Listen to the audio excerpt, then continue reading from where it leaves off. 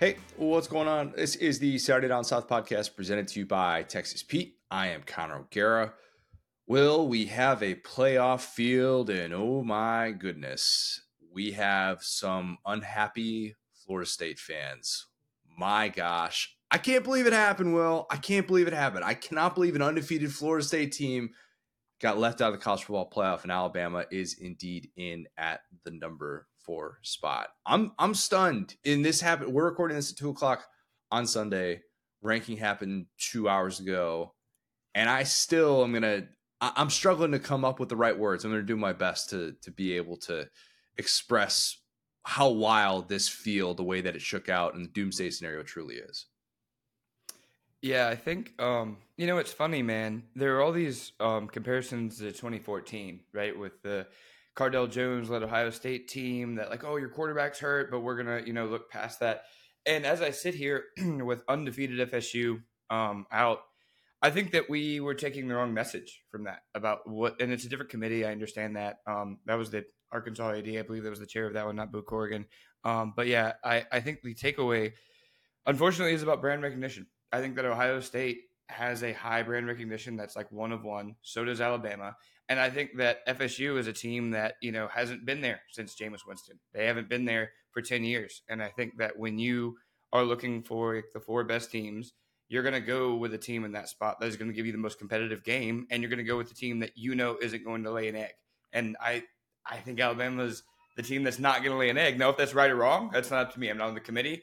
But to me, it's clear why they thought that way, So, yes, and I get it. Alabama, oh, by the way, beats Georgia, ends the 29-game SEC winning streak, longest in SEC history, and wins an SEC title, third time in the last 4 years. We're going to get to an entire breakdown of this, so I promise this is not just going to be the playoff pod, but we do obviously have to talk about this very unprecedented ranking and the way that all of this played out. Boo Corrigan just said, Florida State is a different team from Alabama. I want it to be on the record here that I don't have a problem with Bama getting into the field. I don't. I am perfectly okay with a 12-1 Alabama team that just beat Georgia to get into this field. So I don't want anything that I'm saying moving forward to be construed as, oh, Connor is just hating on Bama. You don't think they're one of the best 4 teams in the country. You don't think their resume is good. I actually was doing this exercise with my brother before I came on, and I was thinking to myself, how many years would Bama have been with this current resume, this 2023 resume, the number 1 overall seed in a playoff field?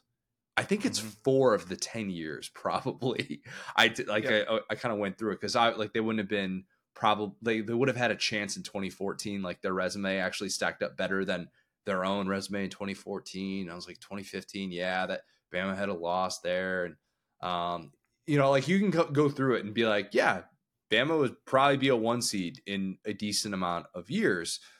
I would have rather, and I know this might sound controversial, I would have rather seen Florida State make the field and Texas get left out. I would have. And I know I'm in the minority. Texas got a 3 seed. Texas is in easily. Texas lost the game. Bama lost the game. I understand. Lost that game to Texas. Head-to-head should matter. 99.9% of the time, I will agree with you. I just think that beating this Georgia team is different. It's different.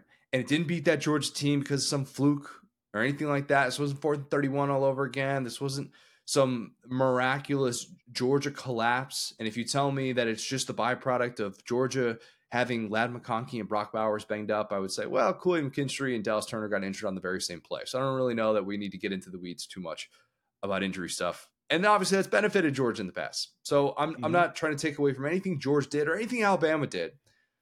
But I would have rather seen an undefeated Power 5 team who played 11 Power 5 teams, 2 SEC teams away from home, beat them both by multiple scores.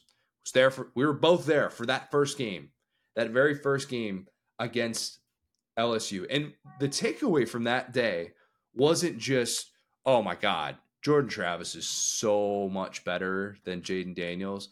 It was, oh man, that FSU defense, we got Boo in the background, Will. Got Boo just A little chilling. bit, yeah. Yeah. She's Okay. just chilling. Yeah, she's on a weird schedule today. Okay.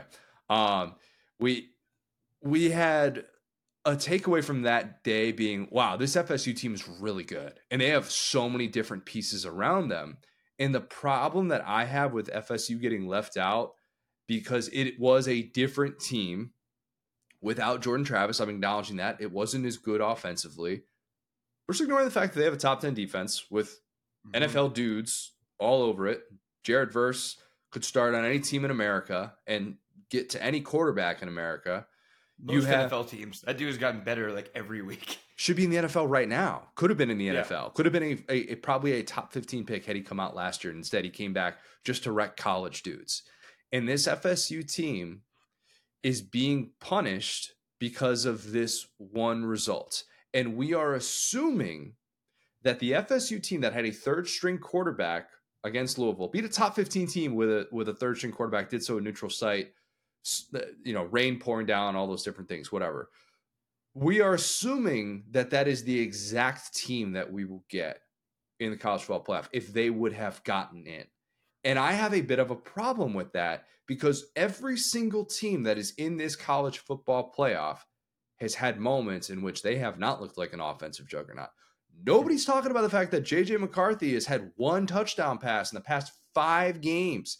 The fact that Michigan had fewer yards against Iowa than FSU did in that game against Louisville. Nobody wants to talk about the fact that, oh, hey, there was kind of a really weird midseason lull with Washington. They had 15 points at home against Arizona State. We're not talking Yep. about that. Bama got to work through its offensive struggles. Florida State did not get awarded that luxury. And if they had had one loss, I'm like, all right, you know what? I get it. I get it. But being undefeated, that just does not sit right with me. And I would have been okay leaving Texas out and putting Florida State in. Yeah, 100%. And I think the thing about it too is that, like you said, I mean, they went out of their conference and scheduled LSU. You know, it's not their fault that Florida's trash. It's not they did everything that they could to have this hard. I mean, this is an ACC team that plays two SEC teams and has for the last 2 years and has beaten LSU in New Orleans where they never lose, and then beat them in their backyard, a neutral site in Orlando. I say that because FSU fans showed up way better than LSU did, but it's like, you know, they have obviously a common opponent in LSU with Alabama and game. And you know, it's funny because we were going to talk about Texas and Alabama, or one of the common opponents was Texas Tech, and it's like we didn't even talk about that because everyone wanted to throw that out. But it's like, yeah, I think that this cheapening this FSU team to just Jordan Travis is really discounting the job that Mike Norvell has done. You know, because when you look at this, their offensive line was mauling, dominant to the point where I hate to say it didn't matter who played quarterback, but they've manhandled teams. You know what I'm saying? And you can talk about the ACC. They beat Clemson. Oh, it's Tyler from Spartanburg. It's not a regular Clemson In Death team. Valley, yeah. In Death Valley. Think about the amount of teams that have gone into Death Valley and beaten Clemson. Again, did they control that Dabo Swinney doesn't want to use the transfer portal? No. So, like, that's kind of the thing is, like, they literally, I've never seen a team do every single thing that you would say. Like, what is the counter argument? You know what I'm saying? And all I can give you is, you know, what I said, that they want a more competitive game. They think Alabama's a better team. They think that game is going to get bigger ratings, maybe. I don't know. But there's nothing that, as an FSU, you know, you almost wish, like I always say, like I would rather just die with the ball in my hands. Like I'd rather just, you know, put it on me. Let me make a mistake. If it's something in my life, in my career, whatever, let me be the one to push the nuke button. If I fail, I fail. These guys did every single little thing you could have asked them to do, and it just didn't matter. And that sucks for them, man. It sucks. And if you can't picture it, watch what that viewing party looked like. To think one player, that's an entire group. You got 85 scholarship guys who have worked their tails off and have gone undefeated for a season and a half. And I realize it's just this season, this ranking, all those different things.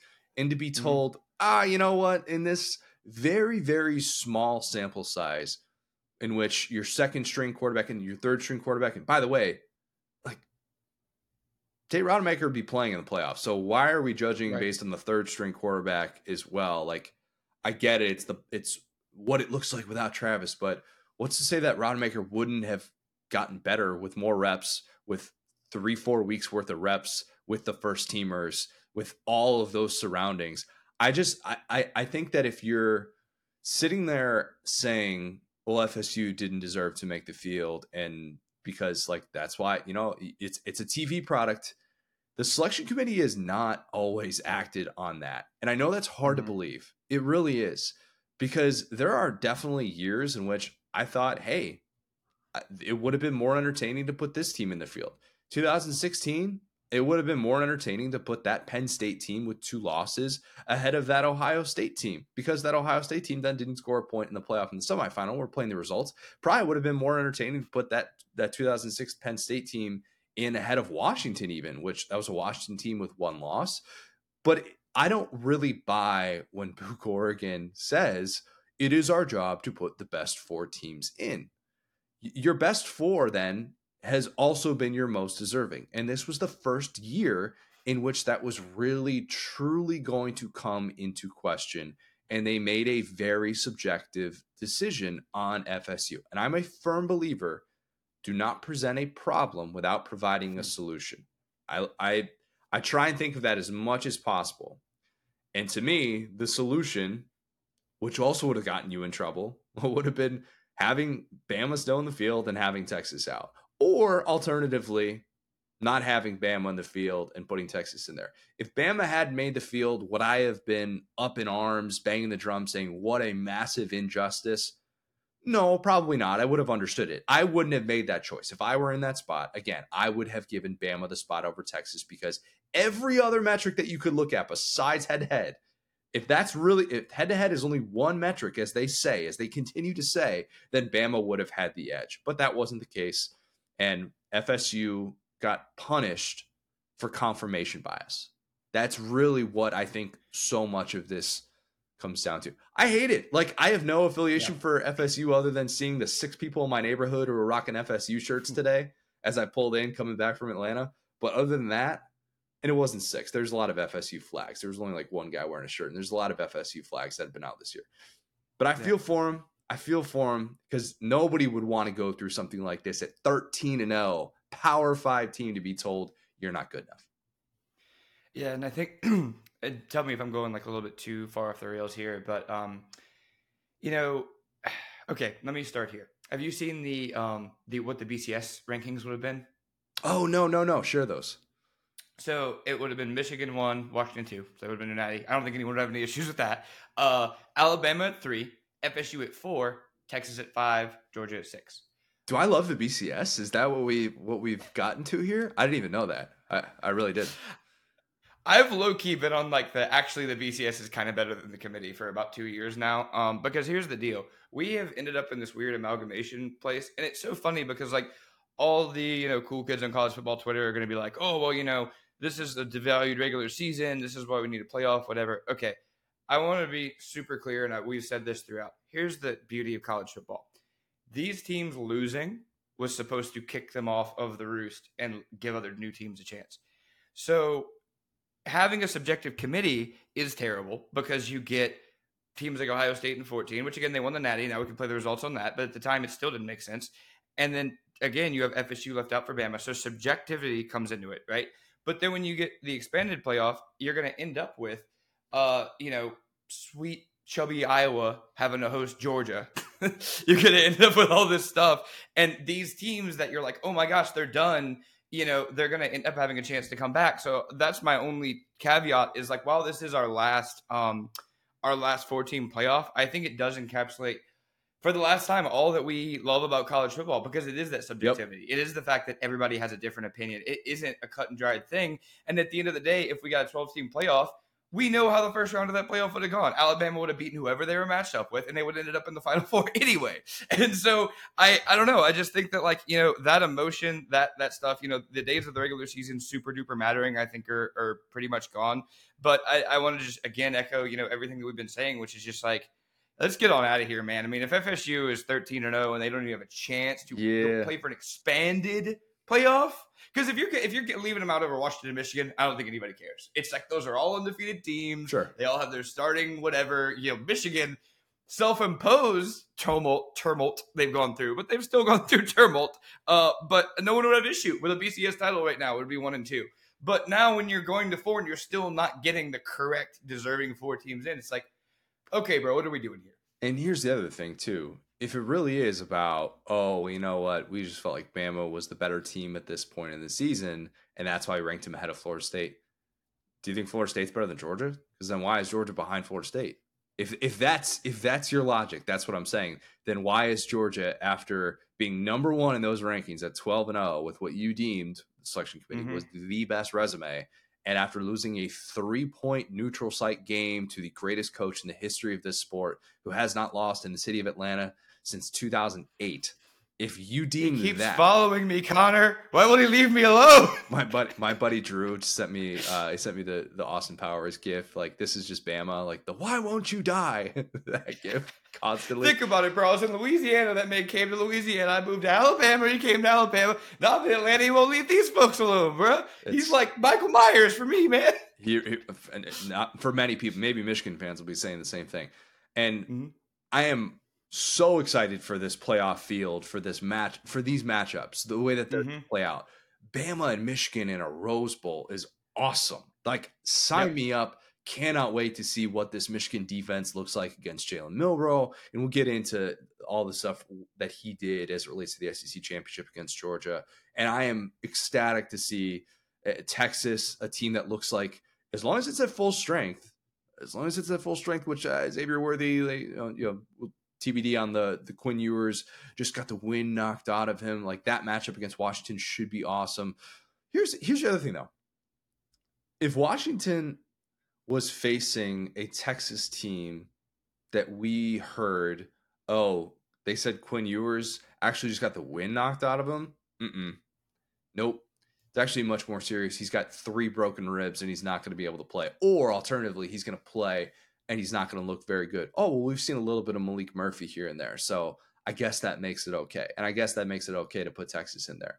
Like, I don't know. I'm just saying they opened the door up so much with telling a 13-0 Power 5 team no. Just by saying no. And then to go through all those different things.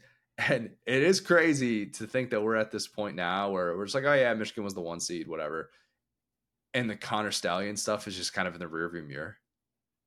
Remember, I've had some horrible takes this year and lately specifically, but one of them was like, hey, you just got to leave Michigan out. At this point, I mean, look at what Michigan's done. Unfortunately, this is just like, you got to credit the terrorist here because, yeah, I mean, it's just been convincing win after convincing win at the end of the year here.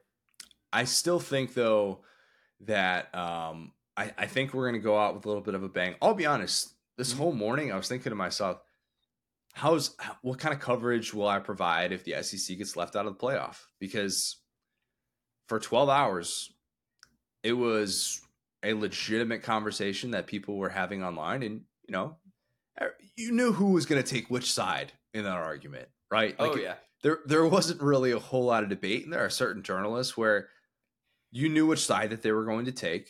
It was very obvious, some of which have been on this show before. And you know that they're going to bang the drum in ways that they will. I am trying to explain all of this as someone who has a lot of thoughts, as someone who does not have a dog in this fight, who would have been, I promise you when I say this, I would have had to search a little bit for content ideas had the SEC not been in the playoff. I've never experienced that before in the 7 seasons since I've been on the SEC side, mostly on the SEC side doing this job. And I'd like to think providing a national perspective. But at the same time, we still would have done shows. We still would have gotten paid. Everything would have gone on swimmingly. So I can't sit here and pretend like, oh, I needed the SEC to be able to have content. This is going to be a really, really interesting playoff. And Florida State fans are going to be sitting there watching these games going, wow, team only has 7 points at halftime. Looks like they're a different team. Where's their backup quarterback? They should put that guy in. And I don't blame them. I don't blame them one bit. And if you don't think you'd be doing the same thing, person listening to this sitting at home, you're lying to yourself. You know, Bama fans were doing that last year when they had 2 losses, and Florida State did lose a freaking game, man. Like, it bums me out because I think that Florida State team that we saw in the season opener that continued to progress, while they wouldn't have won a national championship, probably Tate Rodemaker at quarterback, I don't think we can definitively rule that out because everybody wants to always say, just get the best 4 teams in. Get the best 4 teams in. the entire logic that people use for that is followed up with an opinion always, or it's not offered up with an opinion and it's just left for interpretation. Interpretation was that Oregon was a better team than Washington. What happened the second time that they played, Will? Washington won again. Shocking, not me. No, you're right. I had somebody. You know what? I'm gonna dovetail into that really quick because you said the ranges. I literally saw those exact two ranges today. Joel Klatt said his prediction was Michigan, Washington, FSU at 3, and Texas at 4. And then Aaron Murray said, and his overall prediction was that the SEC was going to get left out. I'm not like saying this was his prediction, but he said if we're doing this because of the best teams are Michigan, Texas, Alabama, Georgia.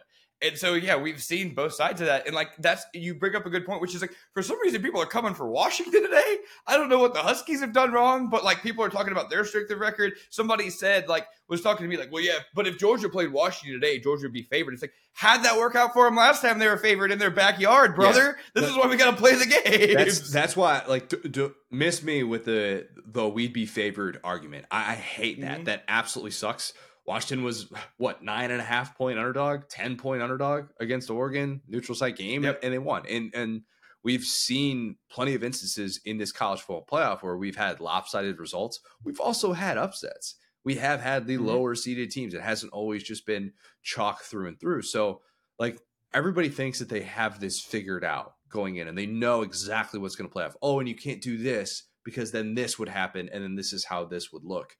To me, I would, like, I know this isn't popular, but most deserving, I would rather default way more to that than just assume I know exactly what the best four are. For all we know, nobody would be able to score points against Florida State. Nobody's been scoring points against Michigan. It's the same sort of deal. And I know Michigan looked much better offensively in the first half of the year. We know the running backs. We know they're good. They're household names. The offensive line is probably going to somehow win another Joe Moore award. Like, this is the way that this usually goes. They probably will wear a T-shirt game this time, though, I think. If you're Michigan, this is all I ask of you is just a person who doesn't like watching people do dumb things. Like I just don't like witnessing that. I feel the need to step in and say, don't do that. That's dumb. You don't need that in your life. Again, no dog in this fight, but Michigan, if you're packing your bags for Pasadena and you're looking down in your suitcase, get ready for a conference game next year. So that's good. You can start to get acclimated to the weather already, Jim Harbaugh. Good point. If you're looking down at your suitcase, sure, there's a free Harbaugh shirt that's buried somewhere in there. Even though he's coaching for you, he's free. He's good. If you see in that suitcase any place a T-shirt that says the words, "We want Bama," burn it. Leave it home. The rest of the college football world is asking you to burn it and leave it at home. You don't want who that. Do you think America is rooting for in a Michigan-Alabama? Good question, Will. That's a good question, man. I don't know. What did I say? China versus Russia? We don't need to get political on this platform, but my God, I have no idea. This is going to be a really interesting matchup, and I do find myself being a little bit more excited for the fact that it's not Bama, Washington. I like that it's going to be Bama, Michigan. And by the way, my guy Perry, shout out Perry, who had great tailgate. We were both at yesterday. I wish I was able to be at for a bit longer, but flight details, I was only able to get into town a couple hours before kickoff. But I think Perry brought up a good point, and if we don't have any other playoff thoughts, this will kind of push us into the SEC championship discussion. As it relates to Georgia not getting into the college football playoff, and Kirby brought up the point about, how could you look at Georgia and not think we're one of the best four teams? I respect Kirby's unbiased opinion on that. It sucks. Because any other year, Georgia's getting in. Like, pretty much any other year. Okay? And there might be an exception or two, so don't hold me to that. But Perry brought up the point. He's like, you know what? We are always going to have to get through Bama to win a national championship, with the exception of what happened last year. If you're winning a national championship in this era of college football in the last 16 years, history tells us you're getting through Bama. You just are. You're going to have to get through Bama at some point. That was Georgia's opportunity to get through Bama. And it is, to your point, it is the end of an era in that a result like that can happen and it can feel so catastrophic, to feel like you are on this war path to a national championship, and one result, one pre-playoff result can change that. That's going to be gone. That will be gone. And again, I think there are positives and negatives that come of this, but this is the last true day of this type of craziness, this doomsday to get in year 10, the final year of the 14 playoff. I'm, as much as I feared it, because I feared some of those conversations, I'm kind of glad that it happened in a weird, twisted way, because if we never had gotten anything like this with a real debate with a 14 playoff, it would have kind of felt like a waste, you know? Yep, 100%. Before I continue, I got to turn my hat around because it's bumping into the back of my hoodie, and I don't want you to think I'm doing it. You're a real Colin Cowherd guy. You got to put the hat forward. You can't have it on backwards. Got to put that by executive. Yeah, there we go. So, this of course has Boo here on a big day for people named Boo today. Boo is trying to join our show as well. Anyway, but yeah, back to it. First off, yeah, I want to say a couple of things. Like, I'm not out here dumping on Alabama. I think Alabama played an amazing game. I think that in any year, like you said, I don't even fault the committee for leaving them out, because exactly what we're saying here, we're fired up for this first round. Like, honestly, Michigan versus Alabama is going to be an all-time matchup, especially with these two teams and the adversity that they've seen. It's not like some Michigan team that's just kind of rolled over everybody without, adversity and with barely skirting by. They've actually really proven that they might be on a different level this year. And then Alabama, it's almost like the opposite. They're used to, like, it's like this is a different Michigan team that we've seen, and it's also a way different Alabama team than we've seen. Because most years, honestly, Michigan and Alabama wouldn't do it for me, but this year it would. And I will say too, like, one thing that's always very funny about, or not funny, but that's very interesting about this sport is we're all able to just look around and say, hey, this year there are about 6 teams that are deserving for a shot, right? That's not always the case, and it's rare. I don't think it has been the case. 6 might be a career high in all of college football, which is what we kind of predicted to start the year. Now, it hadn't gone as crazily. Maybe it's a little bit more top-heavy, right? But even all of these teams have shown they're human, like you said, at times.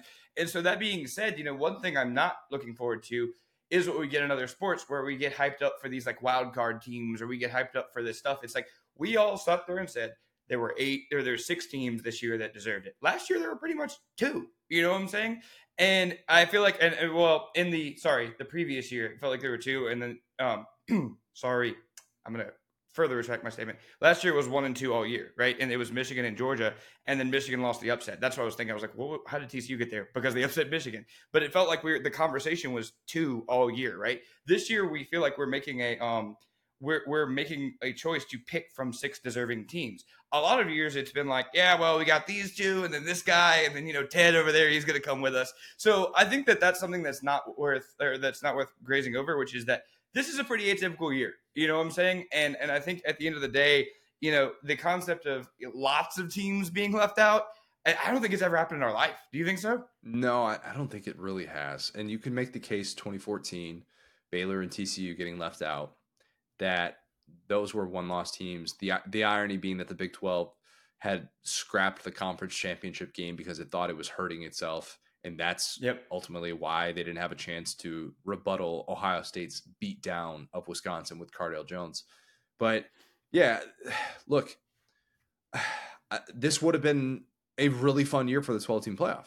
It would have been. It doesn't mean every year is going to be fun for the 12-team playoff. It doesn't.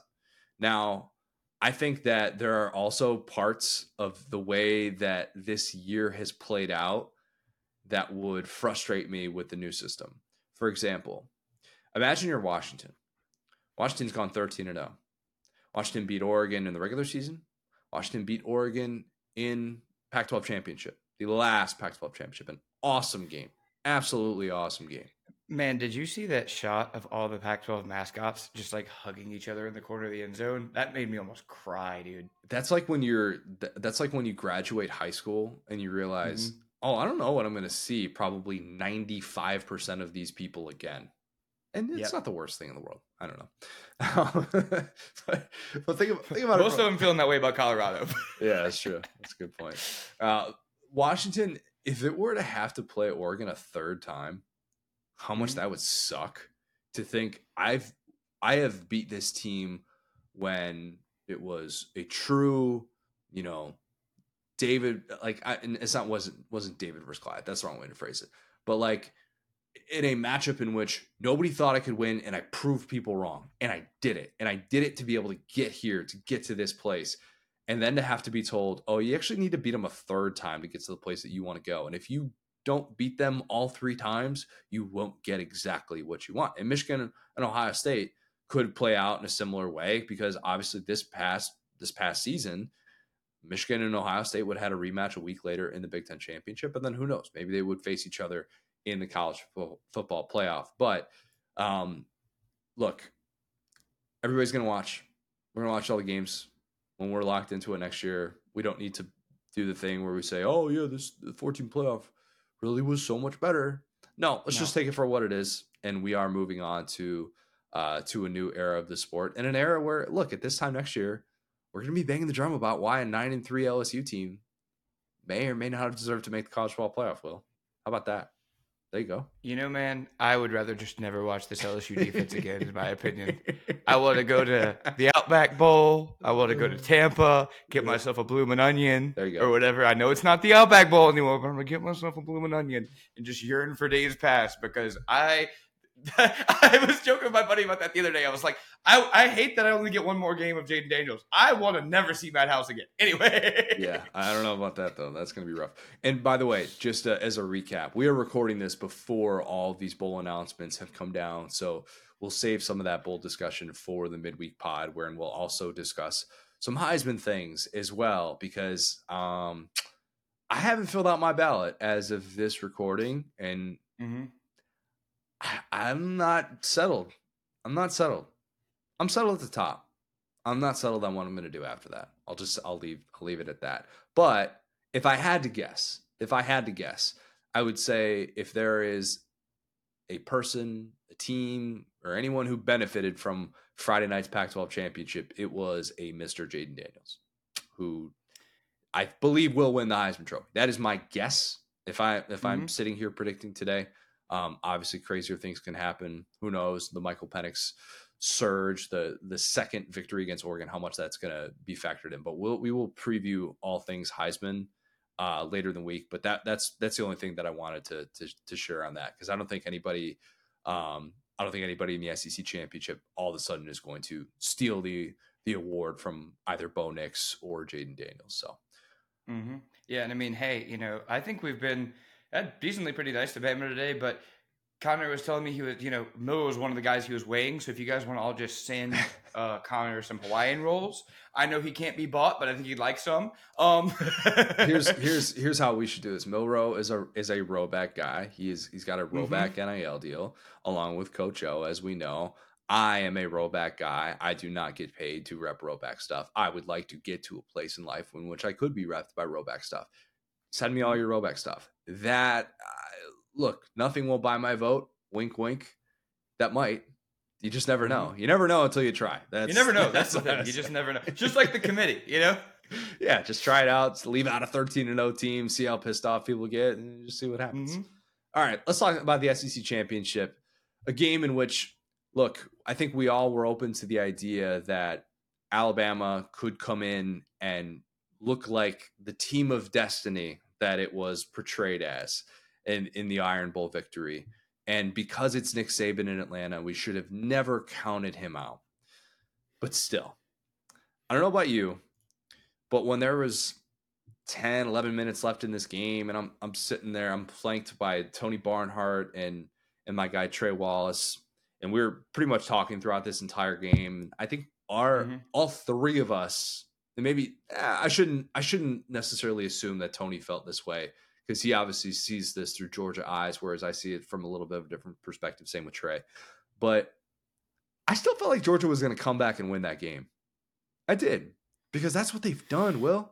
That's what they have done throughout this 29-game winning streak, is they have always been the team to find a way. They have been the team that has capitalized on that mistake, that colossal Ohio State defensive back slipping, a key player getting injured in a spot, which, according to the selection committee, that is indeed a mistake, and you should be faulted for that. So, look, and I'm not trying to say that Georgia has gotten lucky. Georgia has just done such a great job of taking advantage of those opportunities and overcoming whatever has been thrown their way in game. And instead, I thought the play of the game, Carson Beck, Dylan Bell exchange. Backed up on your own 5-yard line. You're down 7 points. Bama pounces on the ball. Former Bama linebacker pounces on the ball. Or a former Georgia linebacker pounces on the ball, Marshall. But you had a sequence that just felt like, oh, that might be it. And I kind of think it was. Some are saying on a certain social media app that Mike Bobo let Georgia down. I am not here to say that. I have already said, look, I was wrong about the Bobo stuff. This is not me taking a victory lap in that spot. That was not my takeaway watching that play. And while I do think play calling could have been better overall, I still think this came down to one thing. And this is going to sound like I'm being really harsh, but hear me out on this. Stetson Bennett wasn't walking through that door. There is a difference between being a very, very good quarterback, which I believe Carson Beck is. I still have all my Carson Beck stock. Haven't sold any of it. Holding on to it forever. Maybe I'll give it up at some point. There is a very slim margin between a very good quarterback and a great quarterback, an all-time quarterback, a legend, a guy that just finds a way in those moments to say, yep, this isn't really going to get me down. I'm good. Stetson Bennett, he was that guy. And my thought watching that play was, I don't know that Stetson is as casual on that exchange. That might be a bit unfair to Carson Beck. I'm trying not to be too unfair because I thought he made some great throws in this game. I thought Georgia probably wasn't in a spot where it was going to look as good offensively as we've seen throughout the year, with Ladd being super banged up, not having Rah-Rah out there, Brock Bowers getting subbed out as much as he did. I had never seen that before, but he's clearly wasn't 100%. But Bama deserved to win that game. Bama absolutely deserved to win that game because they didn't make those mistakes. How about this? Mike Rodak had that stat. Bama only has one turnover since halftime against Tennessee. This thing that we knocked over and over. Jalen Milroe, dude, you're throwing interceptions that would be picked off against air. What are you doing? And fumbles. It wasn't just the interceptions. Yep. It was he came into his career with a fumble. It was like, okay. And he, in my opinion, played the exact type of game that I think if you're a Bama fan, you hoped he would play. Now, was that 4th and 4 pass to Isaiah Bond a play that absolutely should have been reviewed? Is that going to be talked about for a very, very long time to come? Yeah, still a heck of a throw. That was a big time throw. Like the anticipation that he made on that throw where Bond hadn't even turned around just yet. And he was already like, that's my guy, 4th and 4. Obviously the trust in him is there, as we saw in the Iron Bowl.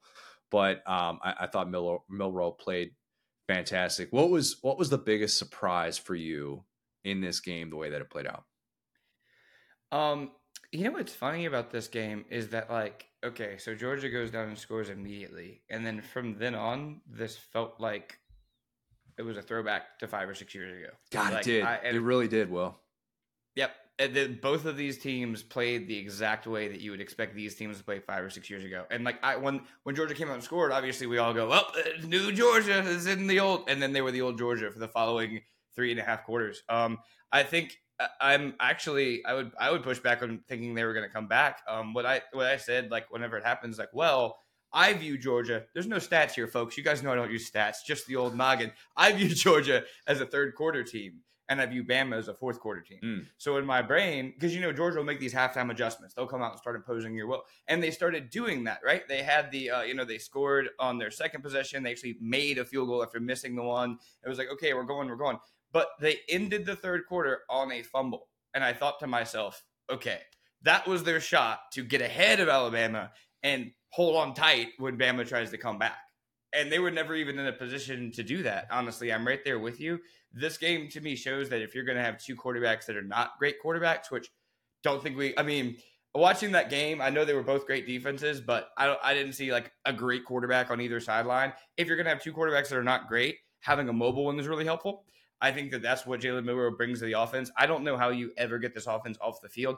I saw this stat in the column I sent you about Iowa, and I just thought it was wrong, so I never brought it up. But Alabama going for the fewest fourth downs in America. Yep. Like, if this offense at some point had just been like, hey, we got Jalen Milroe, I think we're just going to do kind of like what Napier did at UL and just go for every fourth down when it's 4th and 3 and just run forward with Jalen Milroe. So when he starts going and they start running, I mean, here I go again crediting these people. The way that Tommy Rees, once he realized that from a passing standpoint, Milroe had the big plays, but he didn't have the consistency. This wasn't like a consistent Milroe game. He realized, okay, we're going to give him those open shots where he trusts his guy. I mean, because remember that first series down there, Burton was like so wide open. He was like screaming F-bombs at Milroe. And so I want to credit Bama's coaching staff for saying, this is the Jalen Milroe we got today.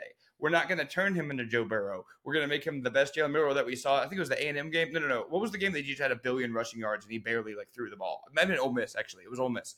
And so he, they got kind of that version of him. So, and on the other side of it, I'm exactly right there with you. You can't lose these 1,000 guys and coaches and just lose nothing if you're Georgia. And I think all that does is it makes those guys look more valuable at the end of the day. I mean, you lose your offensive coordinator to the NFL and these coaching could be an MVP quarterback and Lamar Jackson this year. You lose Stetson Bennett, which to your point, like he's a guy that knew when to make plays with his legs. He knew when to check it down. He knew when things weren't there. You got the two guys that are a little bit banged up. Ladd was out there just kind of like, I felt bad for him. He was looked pretty injured. But again, Bobo was a fine offensive coordinator, but Todd Monken was like the best in America. So if you have a guy who's a 95 and you take him to an 85, you got a guy in Stetson who in big games was a 90, 92, and you take him to a guy who's an 80, and honestly, and like, I will never feel sorry for these guys because if you guys sit on, Twitter or X and talk about our recruiting rankings, like, why are you still throwing to hurt Ladd McConkey? Where are all them 5 stars at now? You know what I'm saying? So it's the same thing I said about Alabama in the championship they lost to Georgia. It's like, what you mean y'all can't find wide receivers? Like, Muse had a big play in this one. Like, you got to start like going with what is available, not what you want to do sometimes. And it felt like Beck just kept trying to get to McConkey and Bowers. And in the end of that last drive, it kind of started working a little bit. But if Bama knows they need to take away those 2 players and they're hurt and they do it and you just keep throwing to them, it's like, bro, and we're running up the middle. What are we doing, Bobo? I thought one of the key plays for containing that Georgia passing game was I can't remember the exact route, but it was early and it was post first drive. And Bowers was running parallel to the line of scrimmage. I don't remember if he was in motion or not, but Malachi Moore blew the play up for a 3-yard loss. And it was like, oh, you're not going to be able to try and run that type of stuff and try and go horizontal against a Bama defense that's got this kind of speed. And I almost thought that got them out of their passing game rhythm. And they didn't really know where to go after that. They're like, oh, if that's not going to be available and if they're taking that away, then we're not even going to be able to use that as like a decoy to really keep them honest. And I think Bama's defense deserves a lot of credit. I really do, because despite, like I said, like losing arguably your 2 best defensive players in the same play, Terry Arnold. How'd they lose those players, Connor? Still, I would argue. Was it an uncalled face mask by Dallas Turner? Is that how they lost those 2 players? All roads lead back to Will not being a fan of Dallas Turner. Very much so. I'm just saying, sometimes vigilante justice is real. I'm just saying that was a fake. Anyway, moving on. I'm not going to sit here and say Kool-Aid McKinstry deserved a concussion for being in on that play. I'm just Neither did Jaden Daniels. Here we go. Continue. All right. I think that what Bama did to be able to continue to respond in those spots, to me, that's a reminder of why you just can never count this team out. You really cannot. And I think that if you looked at the box score, you would have assumed that Bama, I thought Bama had a better yards advantage than it actually did in this game. Like, you look at the final stats and you're like, wait a minute, this was not some game in which Bama came away as like, oh, we had like 450 yards and they had 300 yards or something like that. This only ended up being, and I'm pulling this up right now. What do we got? So we had, I don't know, that's first downs, kickoff yards. Why am I all out of sorts? This still ended up being a game in which I thought that Georgia got off the field at some key spots. And yeah, sure, probably the sack numbers didn't really help things. But I still was like, wait, why does it feel like Bama's just in total control? You know what I mean? That's my point. Is it felt like Bama was in a spot where even though it didn't really have the best offensive rhythm, yeah, like Georgia outgained them 321 to 306. It still was an opportunity for Georgia to continue to try and mount these comebacks because that's what they've done.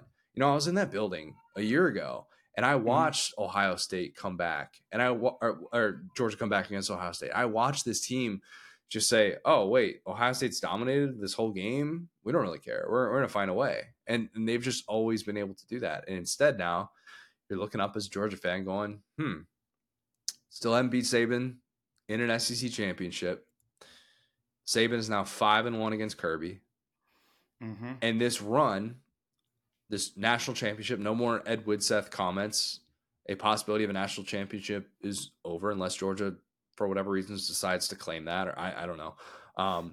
But FSU should claim a national title anyway. It should. Three-peating is hard. Let me just be bold and say three-peating is really freaking hard. It is so hard. And even as we said throughout this entire offseason, you know what else is hard? Is being the preseason number one and running the table. Because Georgia is now the 18th team in the last 19 years to fail to win a national championship after being the AP preseason number one. Think about that. Yeah. Even this Georgia team, as great and as high as we have held this team in that regard, they still could not overcome all these things. And one bad day in this version of the sport, that was all it took for this Georgia run to come to an end. And obviously, you know, greatest coach of all time with a team that has figured a lot of things out in the last 2 months.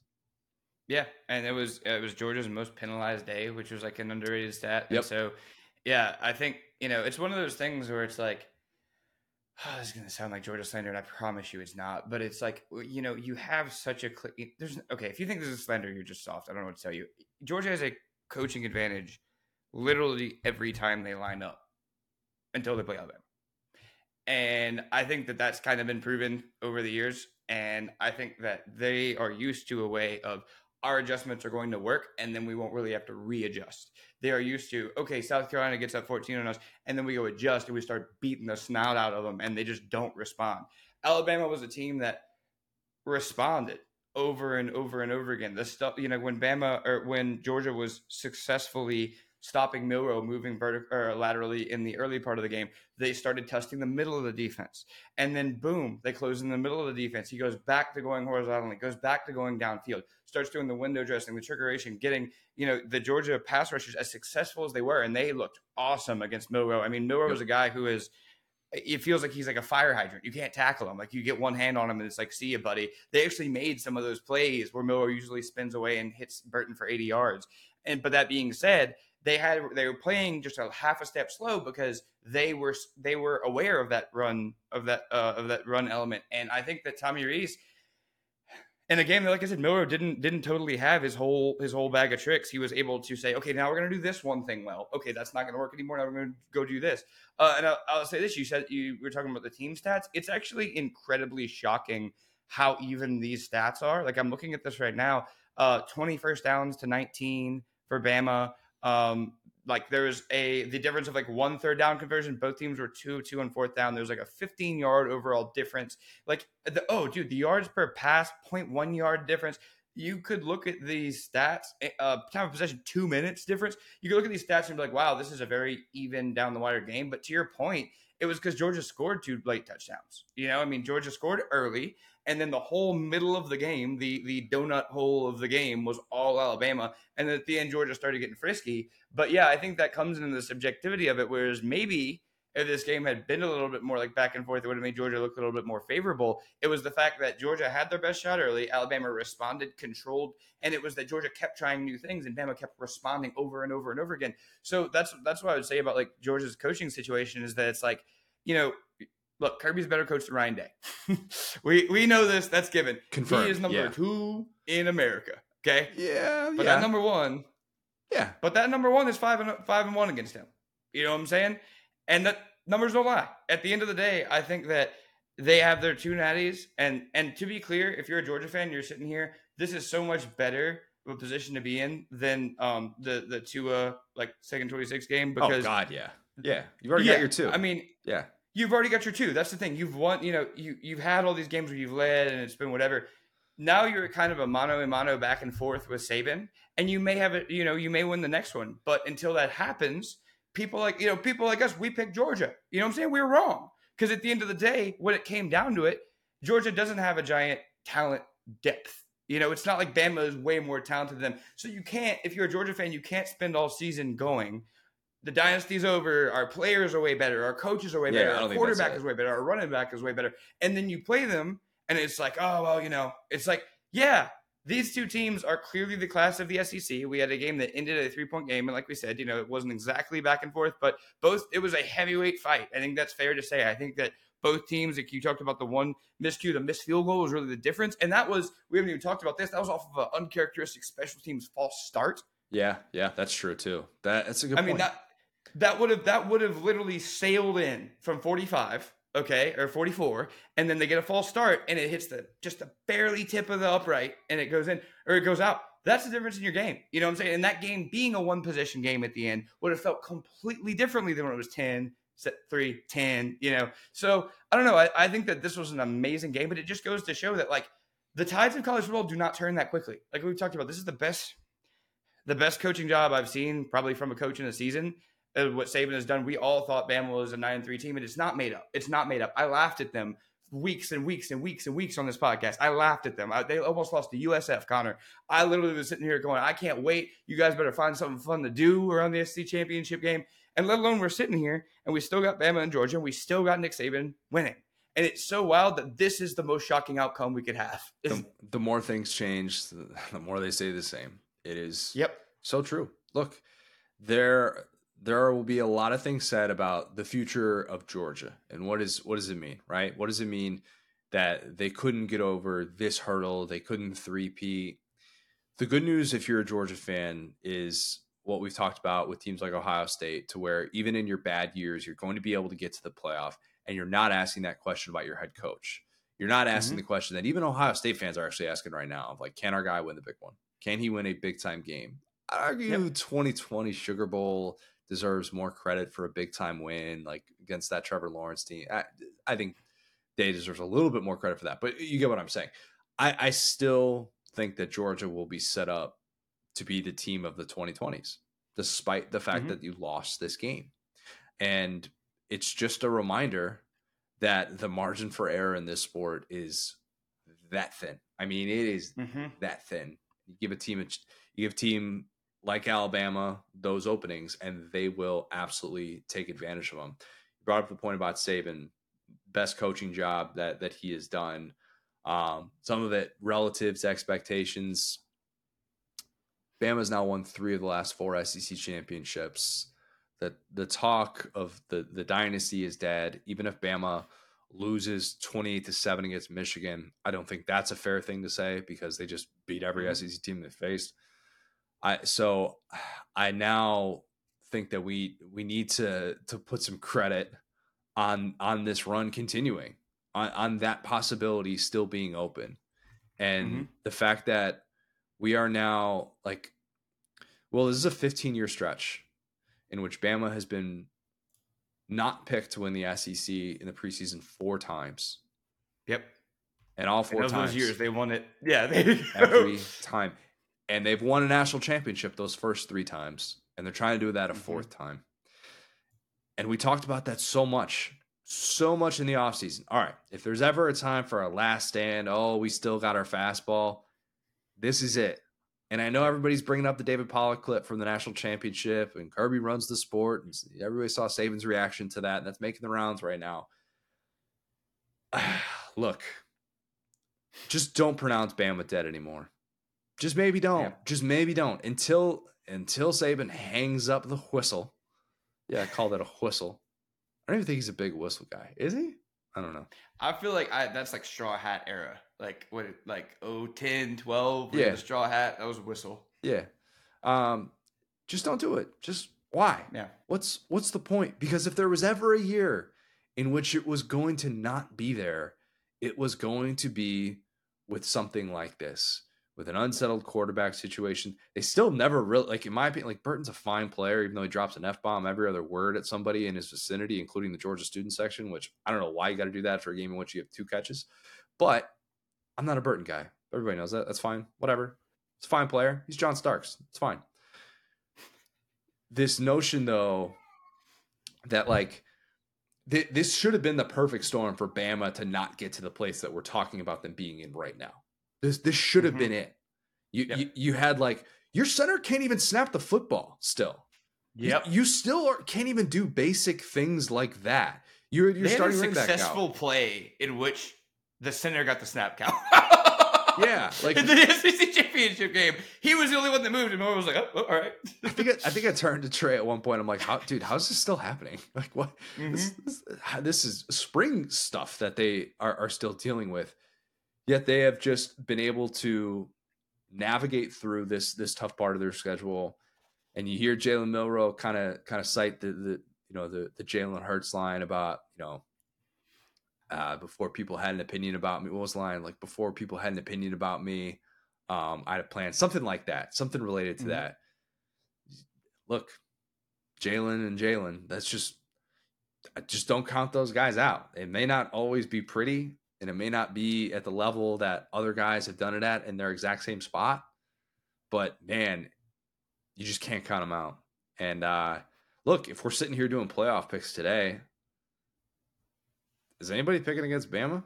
I know Vegas said that Michigan is a 2-point favorite, so I guess that means Michigan should just get to go to a national championship. For those who say that lines are the only thing that matter, who would be favored?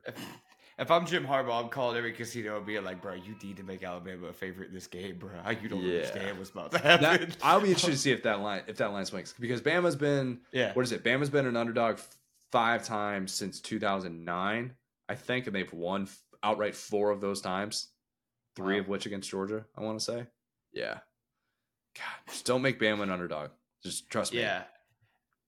And, like, I'll say this too. It's like the point that I was making about coaching isn't like some seismic point. It's that we always try to make seismic points. And, like, I do that because I'm dramatic. And, you know what I'm saying? I don't actually think you do that much. But the whole, like, okay, now everything's different. It's like, first it was, okay, can't get past TiVo. Boom. Okay. Then it's like, okay, you got this rivalry with Les Miles. Boom. Dunzo. Okay. Boom. Now Urban Meyer's back at Ohio State. He beat you in the semifinal. Oh, you can't beat Urban Meyer. Now he's on the desk hitting on cheerleaders, and you're still here. Okay, boom. You got, now it's Dabo Swinney. Well, he can't use the transfer portal. You know what I'm saying? So, okay, you got a 2-3 year run where Dabo Swinney's on top of the sport. Oh, well, now he can't even win the ACC, and you're still winning the SEC. Okay, boom. Now it's Kirby Smart. And the thing is, Kirby Smart's 47 years old.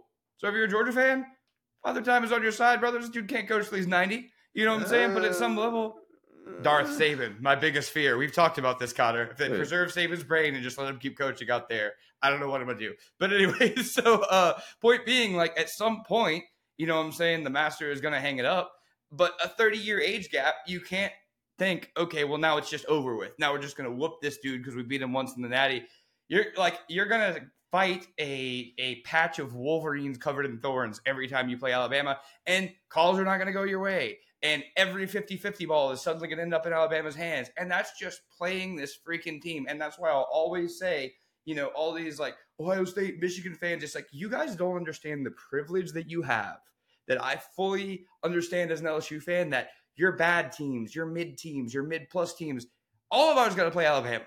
And they get embarrassed. It's 3:30 on CBS, and the country is watching. And that's the thing, is that, like, this team is just, when they care about you, it's different. Like you said, in Atlanta, they're undefeated. As underdogs, they're undefeated. And the teams that have gotten up and caught them, you know what I'm saying? It's been a little bit different. We've gone into that. Teams that won test because the teams that are on the road. But those are very few and far between in these semifinal games, in these championship games, because you see a different level. And we've seen that even with a team that's not super talented, that doesn't have a Heisman winning quarterback, they can at least play Kirby Smart to even and let those 50-50 balls and calls, go their way. And I think that it's something we'll never see again in this sport, honestly. The next 20 years, dog, some of these teams might be in the MLB. I don't know what the sport is going to look like in 20 years. To say someone's going to start now, and again, like, Kirby, I think, is as close as we'll ever see to it. You know what I'm saying? But we just don't know what the sport's going to be. We have no concept. To think about, to go from, okay, we all have, like, Reebok and almost Abercrombie jerseys when he gets here, and Andre Smith and who's the other guy? honored at the game. No Sean Marino. They had those two guys. I'm like, dang, bro, we're all getting old. And Saban's still out there just mad as ever. It's like only one thing has stayed the same. He's like, this team has taken, he said a couple weeks ago, it's like, yeah, this team's taken years off my life. And he's like, I only had energy for one word in my post-game speech. It was celebrate. This Alabama team should be celebrated. It really should, because I don't know if you want to call it the team that preserved the dynasty, but when Saban says he can't be prouder of a group of guys, and you see kind of the way that he is acting like about what this team just accomplished to win 11 in a row like that, you know what that means to him. And it does. Like, he's at this point, the guy has seen it all, and he's been on the highest of mountaintops that there is. And he knows that winning in this fashion, when all the outside noise suggested you couldn't do it, us included, of course, like, yep. And to turn around and show everyone, hey, this is why you don't doubt us. We still have plenty left in the tank. It is just an unbelievable accomplishment. It really is. I don't know what the future holds for these two quarterbacks who are playing in this game. I hope we get another year. I hope we get another year of both of them, because I think both of them need more reps. That's gonna maybe become my new thing, is like, oh, I want to see this guy more in college. Just, oh, he needs more reps. He needs more. And there's something to be said for that, for the guys who don't have a ton of college starting experience, and these guys being first year starters. I hope we get a second year out of them. TBD on that as of this recording, but listen, man, one thing in offseason with Mike Bobo is going to give you, Carson Beck, is practice handing off the ball. All right, so you're going to be good at that next season. I thought we were past this, Will. I'm trying to be a bigger man. I'm trying. I got to make a single joke, okay? These guys haven't had me make fun of them in 3 years. Now they're all going to be hitting me up. But yeah, I mean, and I started to be like, both of these OCs, but seriously, like Tommy Rees, these are both first-time offensive coordinators. Yeah, I mean, so it's both of these teams honestly can only get better next year, because this was supposed to be a rebuilding year for Georgia. It was supposed to be a in the toilet year for Alabama with 3 or 4 losses, that whatever. And so it's like, well, now your quarterbacks are probably both coming back, to your point. Both of them are going to have an offseason knowing who their coaching staff is, because I don't think either of these dudes retiring. They're both pretty angry right now in terms of Saban and Kirby and all the OCs. So, yeah, this is going to be a really cool rivalry. And, I think that the SEC next year is going to be fast. Not to do a huge look forward, but a lot of those first-time OCs either got fired or they have another year under their belt. So it's going to be a lot more stable next year. Yeah, how likely is it that these teams will just be back here doing this thing again next year? I mean, now pretty likely, man. Bama got to get over the Texas hurdle, of course. Look, what if Bama? That's the next coach that's coming for Nick Saban, Steve Sarkisian. We didn't talk about this. What if Bama and Texas get a rematch? What if Bama I'm gonna be thinking about that. I'm gonna be thinking about that for a little while. There was because Bama hasn't. Correct me if I'm wrong here. Since LSU, 2011, of course, game of the century. Bama's only opportunity for a rematch in a national championship was 2021, correct? Georgia, a game that they lost, because 2017 they didn't face Georgia in the regular season. Mm-hmm. And then 2015, 2016, that's Clemson, Ohio State. Yeah, so look, I would absolutely love to see it. Now maybe that's the matchup that I'm most looking forward to. Although, you know what? Washington's great. Washington is a great football team. And it's kind of crazy to think about the different pieces of having a Mike Leach, Mississippi State running back, and Dylan Johnson doing the things that he's doing, and a former Indiana quarterback and Michael Penix, and they've got transfers all over the field, it seems like, and they're a really fun team to watch. So I shouldn't necessarily discount that. I'll be okay with any matchup as long as Florida State's not in there with a third string quarterback, man. Okay. Yeah, that's whatever. But yeah, I will say this. This is an anecdote that I don't think I ever shared with you from the Orlando trip. So there was this dude that was we went out to downtown Orlando. This dude it wasn't really giving us a hard time. He was just obnoxious drunk. We were trying to order our Uber, and this guy just came over and started talking to us. He kind of started grabbing John. He wasn't really violent or anything. He was just kind of drunk, And Peyton, antennas go up. Peyton's ex-Army guy, right? He has all this combat experience, and he takes off his hoodie, he folds it military style. He puts it on the ground. He puts his hand on his hips. He looks at the guy, and the guy just stops. And that's the mentality I think Nick Saban would have if he played Sarkisian again. He'd be like, huh, okay. Let's do this. That's if you are a Texas fan, obviously you got to handle Washington. You got to be wearing maize and blue, brother. Because yeah, those rematch games, as we've seen, don't go well. But yeah, I'm right there with you.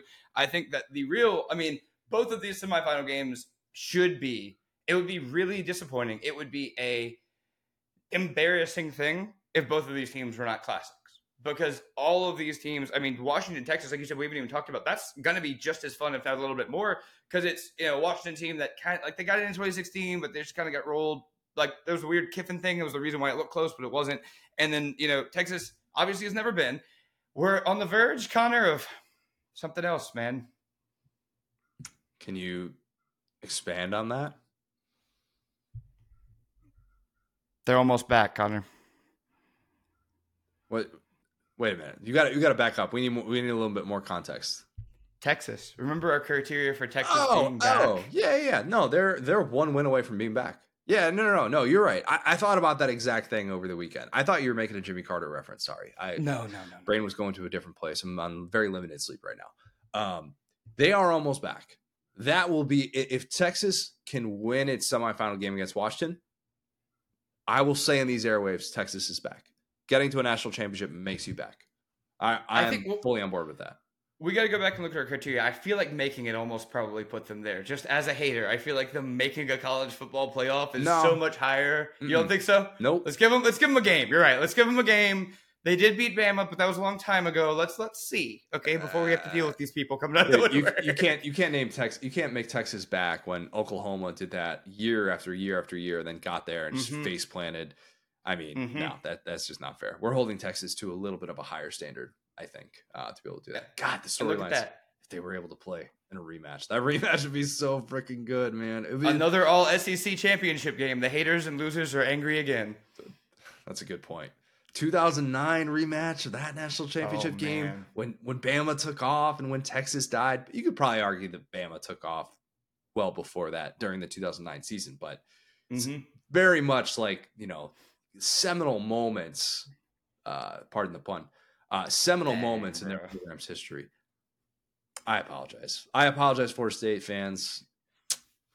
Life will get better. Because you'll have the 12-team playoff and your team is still really good. It's still really good. So don't worry about it too much. One other thing I wanted to say was great to be able to see some people at the SEC championship. It was a lot of fun.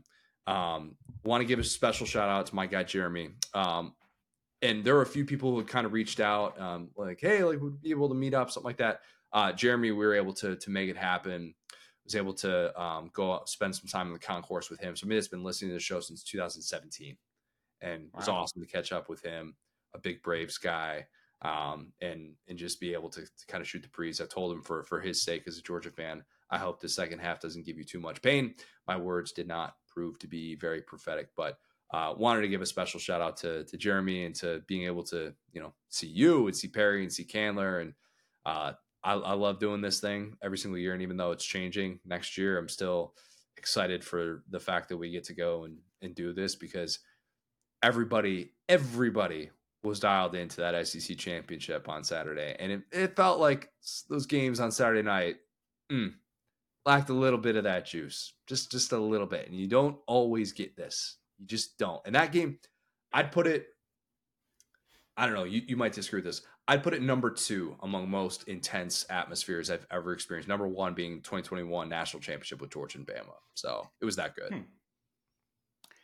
I obviously did not go to the game, so I can't even hold that up. But yeah, those neutral site games are interesting, right? Like neutral site, because it's like I think that almost any home atmosphere is a little bit different. But there is something to be said though when it really is down the middle and you see both sides go crazy. Like that's the so intensity. Rare. It's cool. just like it's one thing when like a home crowd is, and to me, I'm not saying that it's like louder or something like that because obviously just the way that the crowd split works out. But just how was the crowd split, by the way?